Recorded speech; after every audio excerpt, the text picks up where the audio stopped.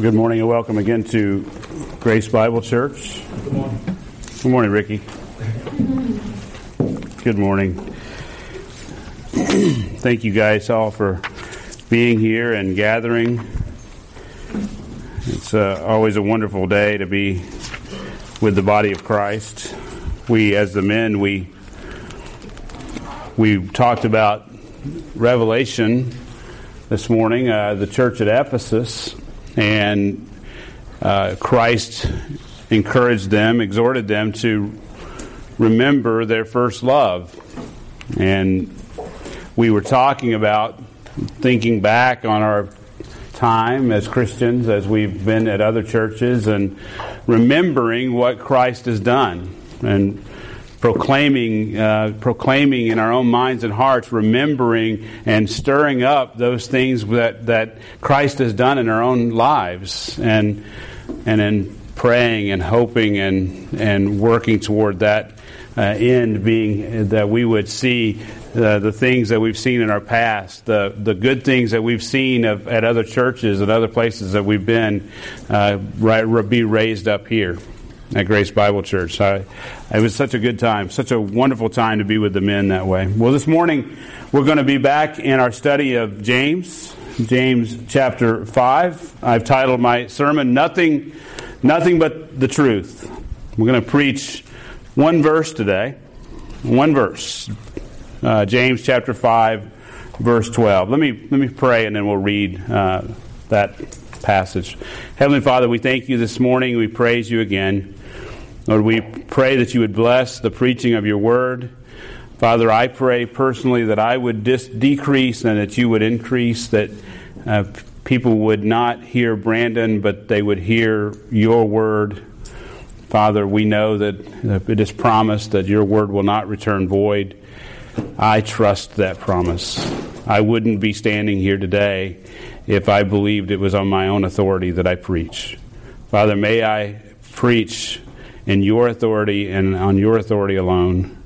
Father, I pray for the hearer that your Holy Spirit would illumine minds and hearts to truly hear your word. In Christ's name, amen. James 5:12. James writes, "But above all, my brethren, do not swear, either by heaven or by earth, or with any other oath. But your yes is to be yes, and your no, no, so that you may not fall under judgment."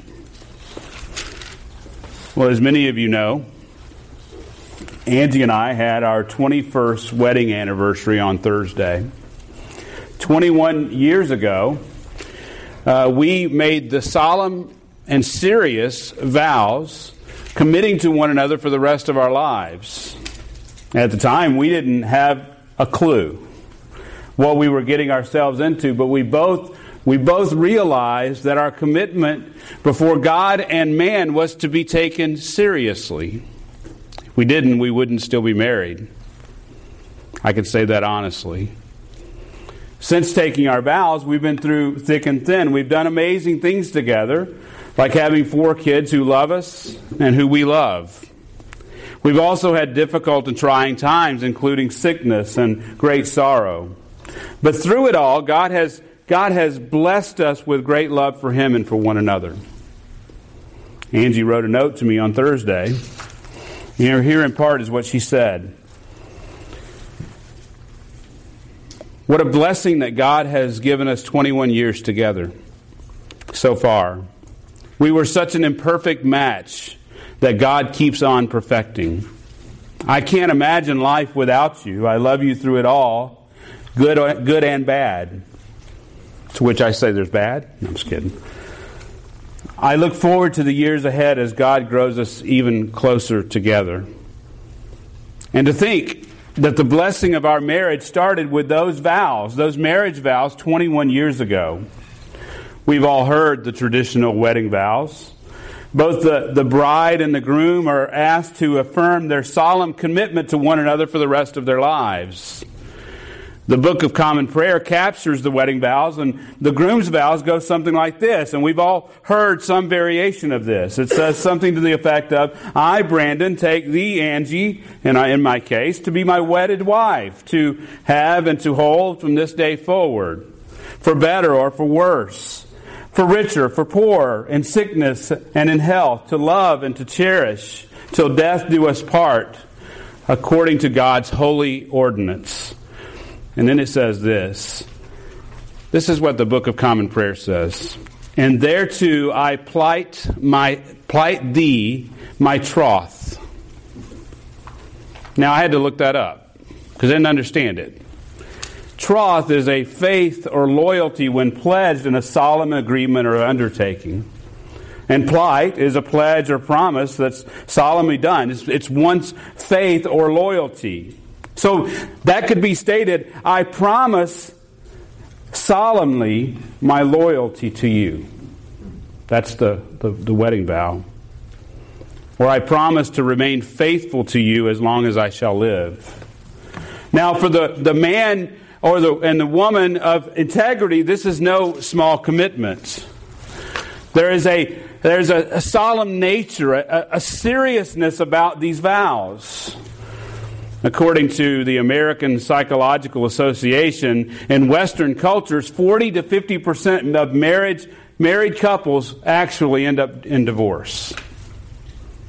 There's a lot that could be said about this, but I want to draw your attention to this. Basically, that means about 1 in 2 people are willing to break these wedding vows, meaning that they didn't take them seriously at all in the first place. Many times, they even blame it on God when they break them. They say things like, I know that God wants me to be, what? Fill in the blank. Happy, right? I know that God wants me to be happy. So I can no longer honor my vows that I made to this person and be happy. Now, really, this is a symptom of a greater issue in society. By and large, I'm just going to cut it straight. By and large, we're a pack of liars. We will break our word for the slightest of reasons, mostly revolving around what's best for me, or at least what I think is best for me. We look out for what? Number one. Look out for number one. Beloved, it mustn't, I like that word, mustn't be that way amongst Christians. Yet, unfortunately, we struggle with the same issues, right? Even in the church, we break our word to one another with stunning regularity. We even change churches like we change clothes. Let that sink in. We change churches like we change clothes. When the going gets tough, we get going, right? When it's not what I want it to be, when I don't get what I want out of it, I decide it's not worth it to stay. Now, I'm not talking about legitimate changes in the course of our lives, right? There are times when we have to make that decision to leave. I'm talking about being flippant about leaving when the going gets tough. But I want to say, too, though, that we can become promise breakers by habitually changing our plans, by even habitually showing up late or failing to show up when others are depending upon us. I mean, so it's in the serious things of life, like changing a church or getting divorced or things like that, but it's also in how I live my life day to day, whether I'm going to be a promise keeper or a promise breaker. Even greater, though, is hopping from church to church without commitment, right? Beloved, these problems, these issues become even greater when suffering and persecution are present. Because the lives of your brethren may depend upon your faithfulness. That's what's going on here with James and as he writes this letter. He wrote this letter, as we know, to a group of Christians who were in the grip of great suffering. And as their shepherd, James was concerned about a stunning lack of faithfulness among his people, as many of them faced great difficulties. I want you to get that picture, is that there's great pressure coming down on these people. And James is seeing a stunning lack of faithfulness as they face these great difficulties, because pressure and suffering reveals cracks in our character. It reveals a lack of integrity. And that's why James is concerned. That's why James says, don't be double-minded. Because being double-minded is a lack of integrity, a lack of wholeness, if you will. And James is very concerned about this. So James gives then two simple commands. Two simple commands which will ensure a life of integrity before our Lord, even in the face of great suffering. You must first never swear falsely. Never make a false oath. Second, you must always speak truthfully. Simple, right? Simple yet profound. James writes, "But above all, my brethren, do not swear, either by heaven or by earth, or with any other oath." James says, above all, simply drawing attention to this statement. He has something very important to say to the brethren. And now let's make sure we understand that he is speaking to the brethren. He is speaking to those who have proclaimed the name of the Lord Jesus Christ. And he tells them not to swear. Now, the Greek word here that's translated not to swear is a word that means to bind or strengthen. The Hebrew equivalent meant literally to swear.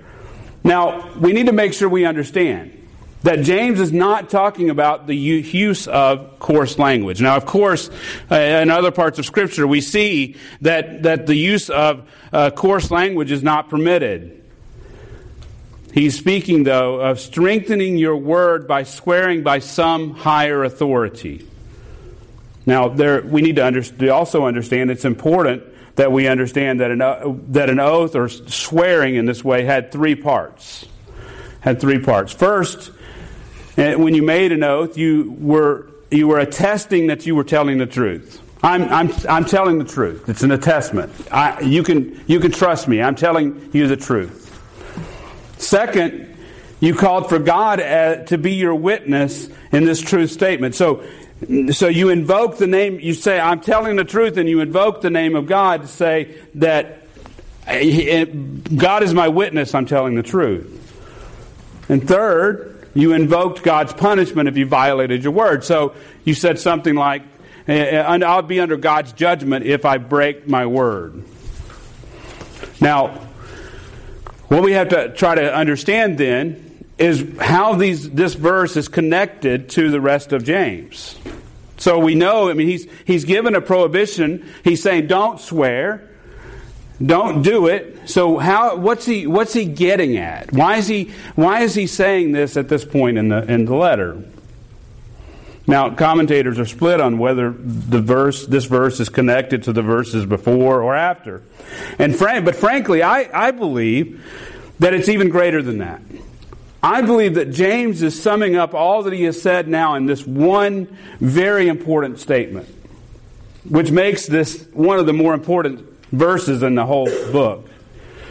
In other words, let me say it this way. If the brethren simply followed the commands of this verse, all the chaos that James has described amongst the people that he's writing to would go away. If they just followed what he's saying right here. You may be a little incredulous at that, right? You may be like, wait a minute. But let me try to prove this to you. Let me reset the story. As we've learned, as I've alluded to, there's great conflict among James's recipients, the recipients of this letter. Now, as we've said, James was writing to those who were facing great difficulty. They were suffering for their faith in Christ. Many of them were hungry and without the necessities of life. We've referred to them as the poor brethren. Their profession of Jesus as the Messiah had put them in a precarious position within the Jewish culture.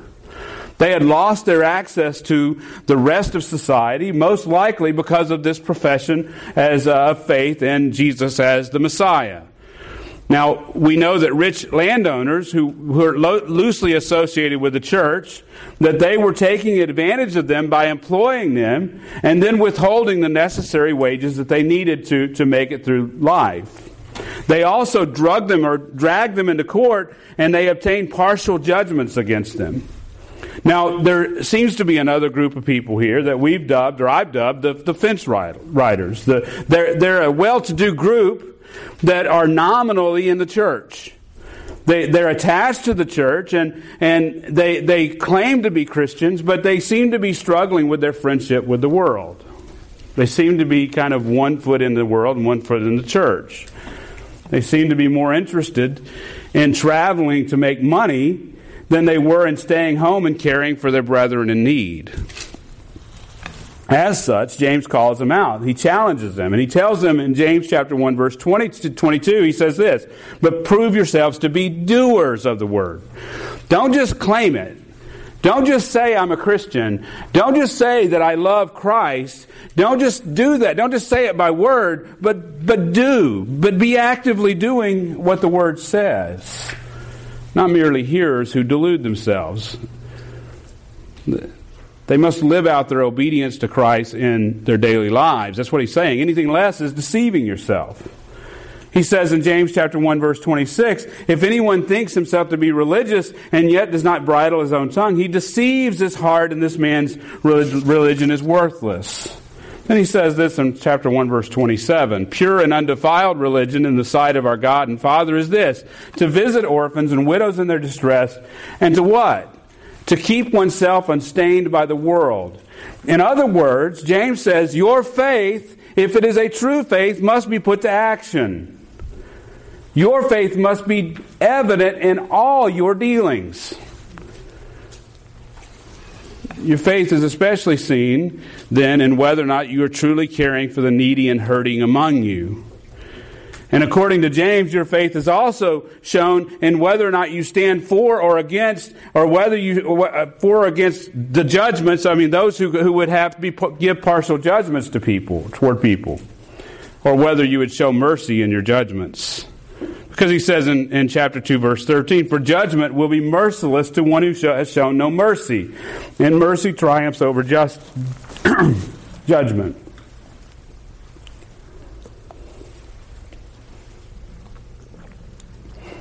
Now that's important, because he's saying that you will be mercilessly judged by God if you are unwilling to show mercy towards your brother, even in the face of certain persecution. You get the point? So basically he's saying that if you are unwilling to show mercy towards your brother, even when you know that you're going to be persecuted for doing so, you will not be shown mercy. You have a dead faith that doesn't save you if you're unwilling to help in their time of need. He says in James 2:15, "If a brother or sister is without clothing and in need of daily food, and one of you says to them, 'Go in peace and be warmed and be filled,' and yet you do not give them what is necessary for their body, what use is that?" You see, James is saying that if your faith is dead if it is not accompanied by works. In other words, you can't claim to be a Christian at all if you are unwilling to help the brethren. Now you might be asking yourself, I hope you are, what does this have to do with the passage at hand? Now I believe there's an amazing connection here, and I hope to prove that to you. Now you may remember a few sermons ago, we made a connection from James to the wisdom of Proverbs, specifically Proverbs 3. In Proverbs 3, verse 27, it says this, "Do not withhold good from those to whom it is due, when it is in your power to do it." Verse 28. This is Proverbs 3:28. Listen to this. "Do not say to your neighbor, 'Go and come back, and tomorrow I will give it when you have it with me.'" Now what is that? They're making an oath, right? They're saying, "Go and come back, and tomorrow I'll give it. I promise you tomorrow." Now there's an important aspect of understanding Scripture that we need to, are interpreting Scripture that we need to understand.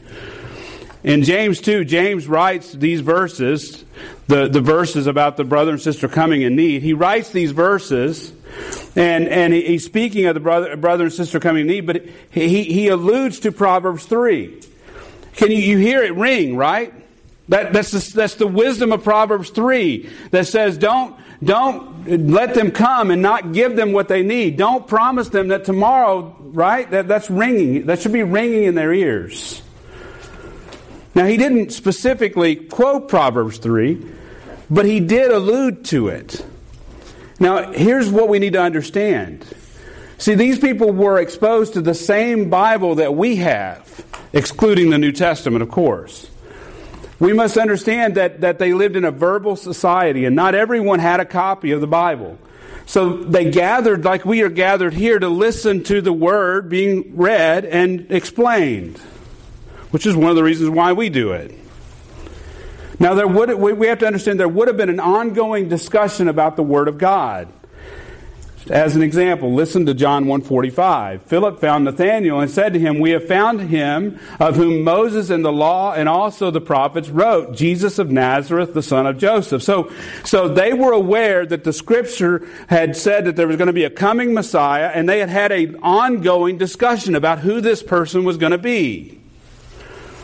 Therefore, now this is where I want you to understand. Therefore, when James alludes to Proverbs 3, so when he says this in James chapter 2, when he says, don't turn away your brother or sister in need, he's alluding to Proverbs 3. And he would have expected that his readers would have thought back to that passage, which states that you shouldn't make an oath. You should not promise them that you'll do it tomorrow when you could do it today. You see the connection? Don't make a pledge to give tomorrow what you could do today. Don't make a promise to do later what you can do now. It doesn't take much to imagine then that these people were making oaths to help when the timing was right to help for them. They were saying, I promise, I'm telling you the truth, tomorrow I'll help you. Come back tomorrow, or even come back next year. Remember, I'm going to go to another city and make a profit and spend a year there. He's saying, look, don't make these oaths. They weren't following through on their promises. They weren't following through on what they said they were going to do. They had it in their power to help, but they were choosing not to. And the reason that they were choosing not to was because they knew that they would suffer the same persecution if they were caught doing so. They were unwilling to take up their cross and follow Christ. They were unwilling to not be friends with the world. See, that's the reason why James said you can't be friends with God and friends with the world at the same time. You can't be both. Now hold on to that thought as we look into the nature of oaths, especially at this time. The question we must answer then is whether or not Scripture allows for oaths at all. Are there lawful oaths, that is? In our own culture, we use oaths when we want to emphasize our truthfulness. We've all heard kids say something like, "I swear on a stack of Bibles." Have you ever heard that one? I swear on a stack of Bibles. Or you might have heard, "I cross my heart, hope to die, stick a needle in my eye." You heard that one? That is an oath. As kids, promising things and wanting people to believe us, it sometimes demands that we swear because we are not known for what? Not known for telling the truth. That's the reason why we invoke an oath, is because we are not known to tell the truth. So oaths then, these types of oaths are devised by man because of man's basic dishonesty. We've invented them, and sometimes even curses imposed upon ourselves because we have learned that man can't be trusted to keep his word.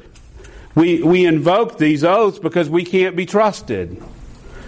Sometimes it's as simple as children's oaths. And sometimes it's in more important context to ensure that a person is telling the truth. In a court of law, we might say, or we do say, we swear to tell the truth, the whole truth, and nothing but the truth, so help us God, or so help me God. Now, as we have seen, though, there are good oaths that we can make before God and man, like, as I used as an example, our wedding vows. That's an oath. I'm making an oath that I'm going to stay, and I'm going to be faithful to this person. Or, as we brought it up, swearing to tell the truth in the court of law. Those are solemn oaths that we can make. Now, are all these types of oaths the same? I guess that's the question. Well, if you study the Old Testament, you will find that many men and women of God bound themselves by oaths before God. In the Old Testament, there were some oaths that were taken by men of God. In Genesis 24, 2 and 3, Abraham made his servant swear before God to keep his word in going to find a wife for his son Isaac. In Genesis chapter 26, Isaac exchanged oaths with Abimelech, making a covenant not to do harm. In Genesis 31, Jacob made a covenant or an oath between himself and Laban, his uncle. In Nehemiah 10:29, the people vowed before God to keep and observe all the commandments of God. In the New Testament, 2 Corinthians 11:31, the Apostle Paul took a vow before God, a vow of integrity that he would do what he said.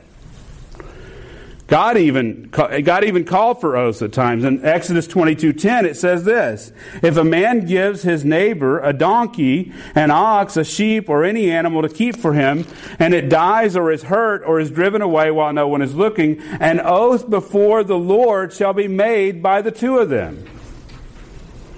So God even has called for oaths. In Deuteronomy 6:13, it says, you shall fear only the Lord your God, and you shall worship him and swear by his name. So we see that oaths were made in Scripture. We even see God making oaths in Scripture. You just think back to the covenants. Genesis chapter 12, the Abrahamic covenant. We don't have time to study them, but we need to understand that God himself was the guarantor of these covenants. Listen to Hebrews chapter 6, verse 13. For when God made the promise to Abraham, since he could swear by no one greater, he did what? He swore by himself. So we see that God is the one making the covenants. He's the one making these oaths. And he guarantees them.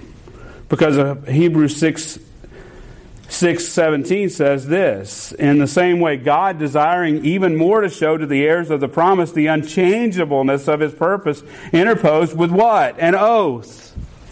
So that by two unchangeable things in which it is impossible for God to lie, we who have taken refuge would have strong encouragement to take hold of the hope set before us.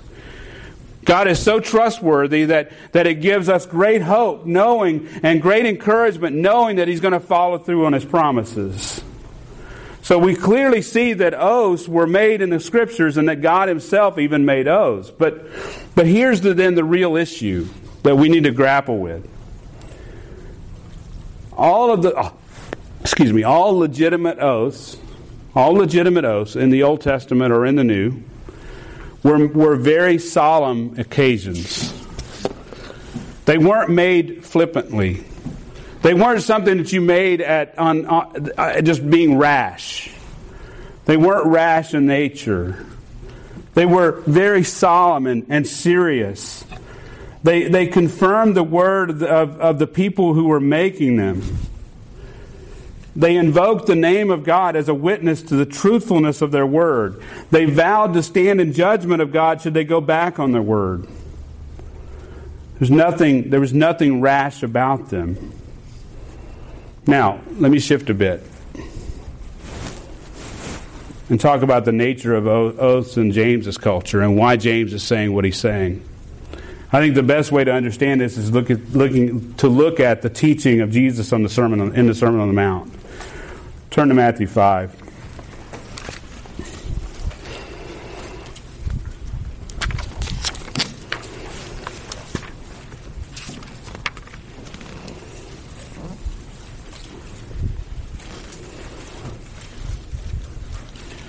Verse 33.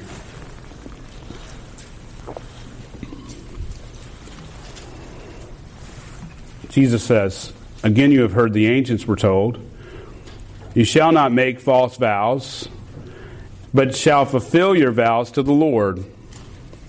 Now here, Jesus, that is, points to the rabbinic teaching and tradition. He's not referring specifically to the Old Testament. He's saying, when he says the ancients were told, that's a formula for us to know that this is what the rabbinic teaching was.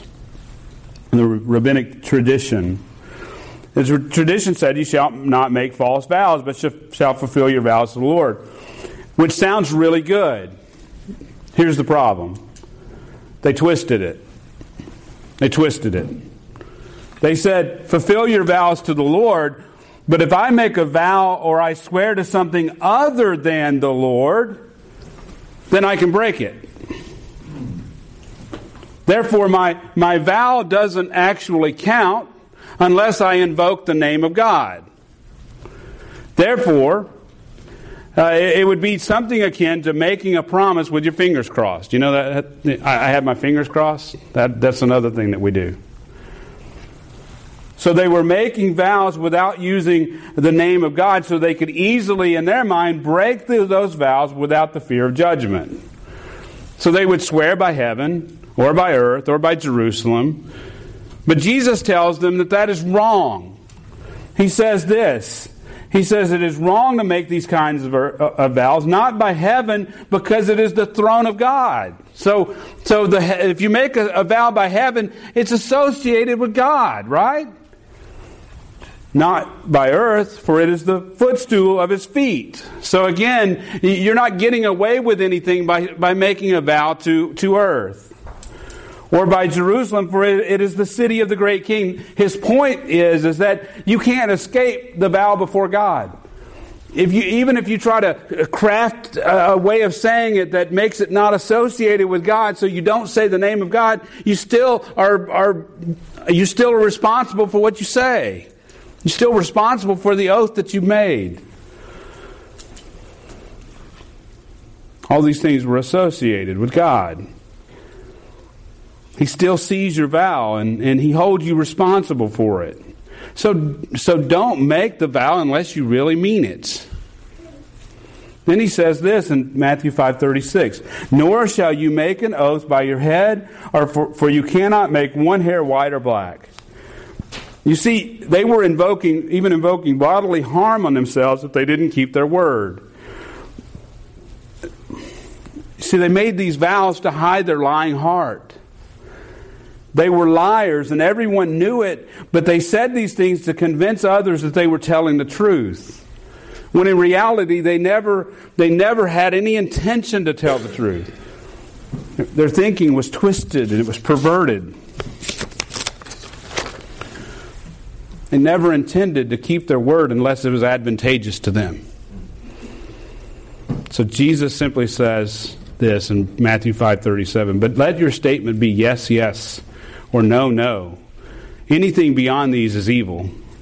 In other words, just tell the truth. That's it. Just be truthful. Just do what you say. Live a life of integrity before the Lord. Make vows only in solemn, serious situations. And then keep those vows. Don't break them. Never swear falsely. Never say, let me tie this to James now. Never say to your brother or sister in Christ that you intend to help them, but tell them to go and come back tomorrow for that help because it's wrong and it lacks integrity. I don't care what kind of oath you put to it. James is saying, don't be double-minded. In our vernacular, it means don't be two-faced.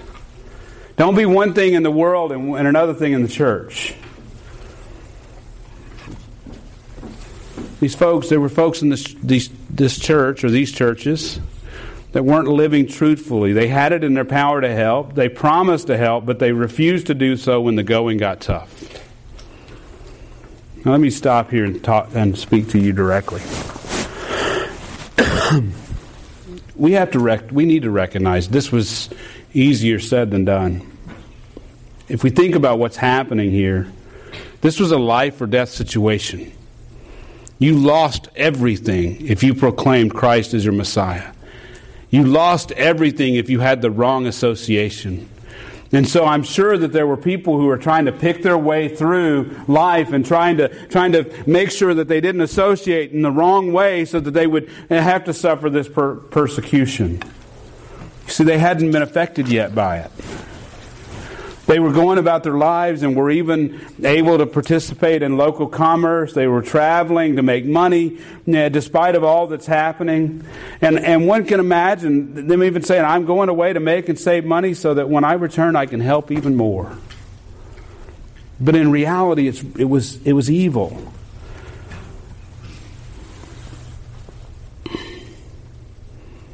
They were probably even, as we said earlier, making oaths like Jesus talked about. That this habit of making false oaths had entered into the church. That's probably why James told them in James 4:17, therefore to one who knows the right thing to do and does not do it, to him it's sin. If you know what is right, if you know that that you need to help your brother in need and you don't do it, it's sin. It's sin, sinful. It's evil when you have it in your power to help and you refuse to do so. Even though, and that's what I want you to understand, even though these people, even though they faced great loss, if they helped, James doesn't let them off the hook. He tells them that refusal to help reveals their faith is a dead and worthless faith. By and large, brethren, we're not faced with these dilemmas. Right? We don't have this suffering. We're not facing this suffering, and we don't know many people who are. Right? So we're not in that dilemma. So I want us to understand that dilemma and get a grasp of it. But I want you to also think of this. I want you to be cultivating a life of integrity now. Don't make promises you don't intend to keep. If you owe money, pay it. If you say you're going to help, do it. Don't back out on your promises. Be very careful in what you promise to do, especially when you promise to care for others. Because it's serious business before God. To fulfill your responsibilities before God is serious business. And He takes it serious. If He's going to hold these people who stand to lose everything, if He's going to hold them accountable, how much more is He going to hold accountable the one that loses nothing except what He gives? Think about it. Never, ever swear falsely. If you make an oath, mean it. Keep your promises. Don't be rash in what you say you're going to do. This brings us to the second of two commands, which will ensure a life of integrity before the Lord. You must, and we've seen the first, never swear falsely. Secondly, we must always speak truthfully. Always speak truthfully. James says, but your yes is to be yes, and your no, no. Yes, yes, and no, no, so that you may not fall under judgment. This is where the rubber meets the road. In other words, James says, just do what you say you're going to do. You've turned to Christ to follow Him. You knew what you were getting yourself into. Presumably, you counted the cost and realized it would be great. Jesus Himself said to His disciples, if anyone wishes to come after me, he must deny himself and take up his cross and follow me. Matthew 16:24. On another occasion, in Luke 9, He says this, as they were going along the road, someone said to Him, I will follow you wherever you go. And Jesus said to him, the foxes have holes and the birds of the air have nests, but the Son of Man has nowhere to lay His head. You knew what you were getting into. It's right there.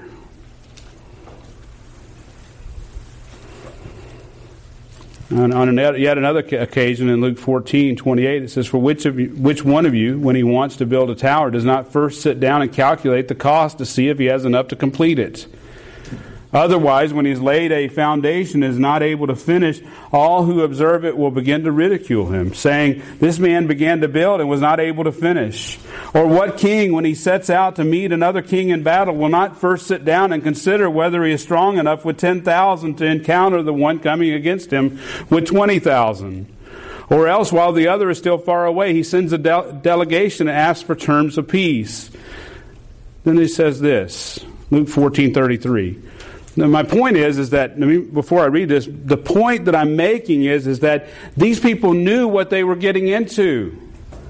He says that, he didn't hide, Jesus doesn't hide it. He's clear. He says this, so then none of you can be my disciple who does not give up all his own possessions. Look, if you're not willing to give up your possessions, you can't be his.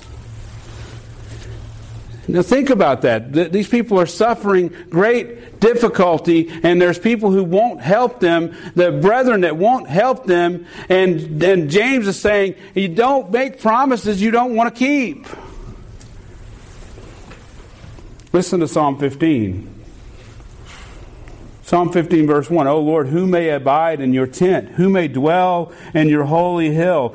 He who walks with integrity and works righteousness and speaks truth in his heart. He does not slander with his tongue, nor does evil to his neighbor, nor takes up a reproach against his friends. In whose eyes a reprobate is despised, but who honors those who fear the Lord. Now listen to this. Listen to this. Psalm 15:4. Write it down. He swears to his own hurt, and he does not change. He swears to his own hurt, and he does not change. Have you committed a life, your life? Have you counted the cost to live a life that is pleasing to God?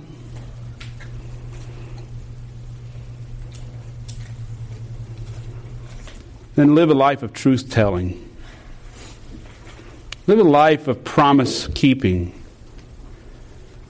Do what you say you're going to do even when it hurts. Even when you stand to lose everything. If you're a husband, you made a solemn vow to love and protect your wife, even if that means your own death. If you've committed to following Christ, that might mean giving your life. If you've covenanted to be a member of a church, then you committed to love and be a part of the body of Christ even when it hurts. And even when it's not convenient. You've committed to care for your brethren even when the going gets tough. And I'm telling you right now, brethren, it's not tough like what we see here with James. And so if you struggle today to do what you're supposed to do, you can only imagine what it would be like when the going really does get tough. We live in a culture, beloved, that doesn't value the truth. Therefore, you may be sitting here thinking this is foreign. It's a foreign concept. But this is what it means to live a life of integrity before our Lord.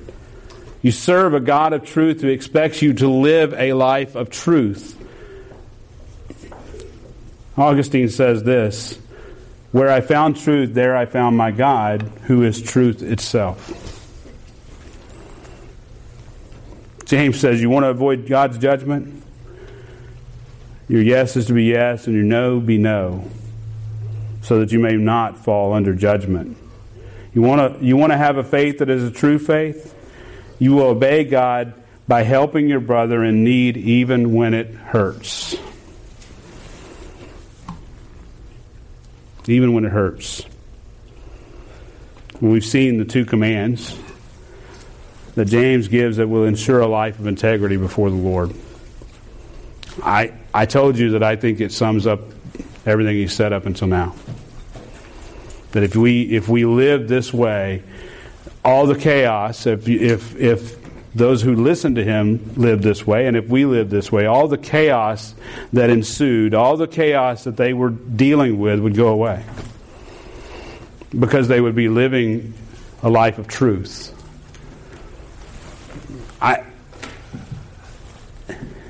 I pray that these two truths, these two commands would characterize you.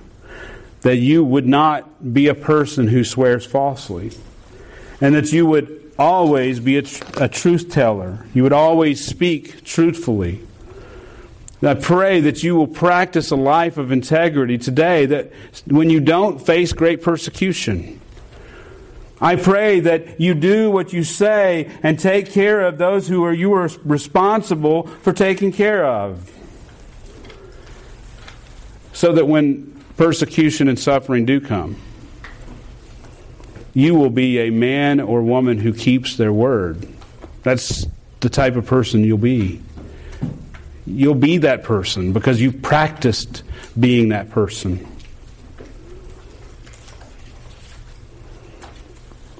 Heavenly Father, we thank you this morning. We praise you for these truths. Lord, we desire to be pleasing to you.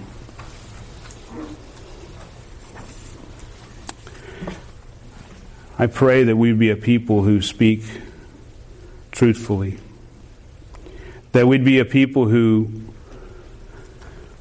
take serious our vows, whether it be a vow of marriage or speaking in front of a court, or whatever it is that we vow to do, that we would do it. Be carefully engaging in those things. I also pray that we'd be a people who would just speak truth. Not be liars. Father, I pray and ask that we would follow Christ in this way, being our supreme example of keeping His word in the face of suffering. We thank you and praise you. We pray for this time of communion coming up, that we'd be solemn and serious in taking it. In Christ's name, amen. As I alluded to in my prayer, our Lord Jesus is the supreme example of keeping His word in the face of great suffering. He knew exactly what was going to happen, and He resolutely faced it. In Matthew 26:2, it says that you know that after 2 days the Passover is coming, and the Son of Man is to be handed over for crucifixion.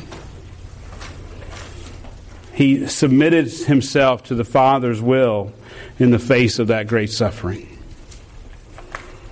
In Matthew 26:36, they came to Gethsemane, and He told the disciples to sit here while I go and pray.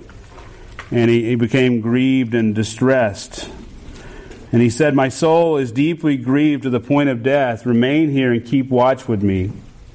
And in verse 39, it says this, He went a little beyond them and fell on His face and prayed, my Father, if it is possible, let this cup pass from me.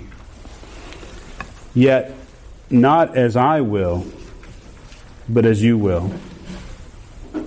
Not as I will, but you will. He had submitted Himself.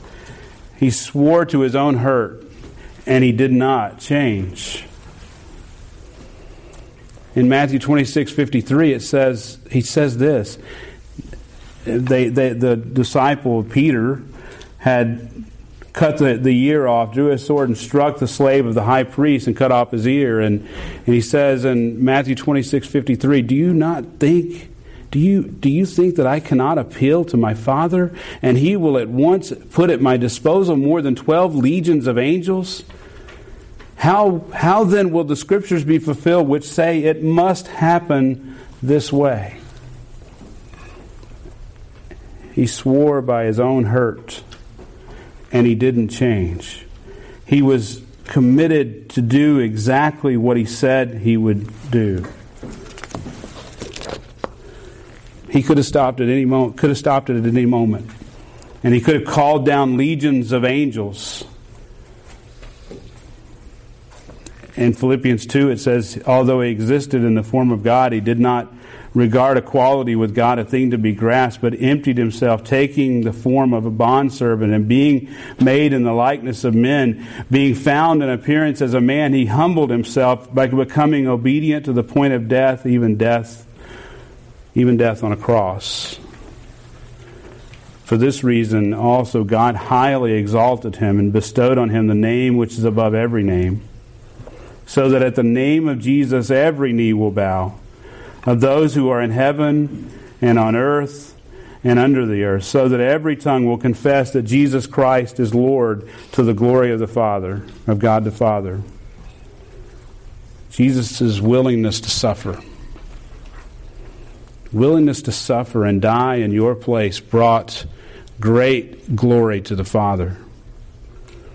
He gets the glory, but you get the benefit. He took your sin upon himself, and you get his righteousness. If only you believe. You weren't saved by anything that you've done. It's everything that he did. For by grace you've been saved through faith, that not of yourselves, it is the gift of God.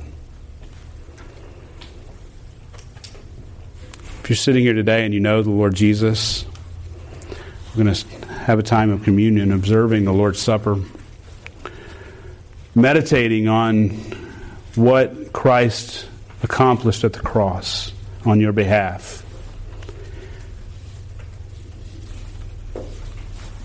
If you are here, the Scriptures tell us, don't partake in an unworthy manner. So if you're here and you have unconfessed sin, confess it. Confess it. Repent. Turn from it. If you can't, then let the plate and the cup pass. If you're not a believer in the Lord Jesus Christ, don't partake with us. This is for believers. This is for those who have turned to the Lord Jesus in saving faith, who have believed in his sacrifice on the cross for your sin. If you're a parent here with children, be clear with them. Use this time as a teaching time. Don't let them partake if they're not ready. If they have not demonstrated that they know and love the Lord Jesus, proclaim them clearly, then don't let them partake. Use it as a teaching time. And if you have something against your brother or sister in Christ, go to them. Don't partake in an unworthy manner with unconfessed sin or animosities. I want you to take some time as we sing and pass out the elements to think upon these things. Think upon the truths of Scripture. Think upon what Christ has done. Meditate on what he has done on your behalf. How he has cleansed you. John says in 1 John 1:9 that if we confess our sins, he is faithful and righteous to forgive our sins and to cleanse us from all unrighteousness. Confess sin.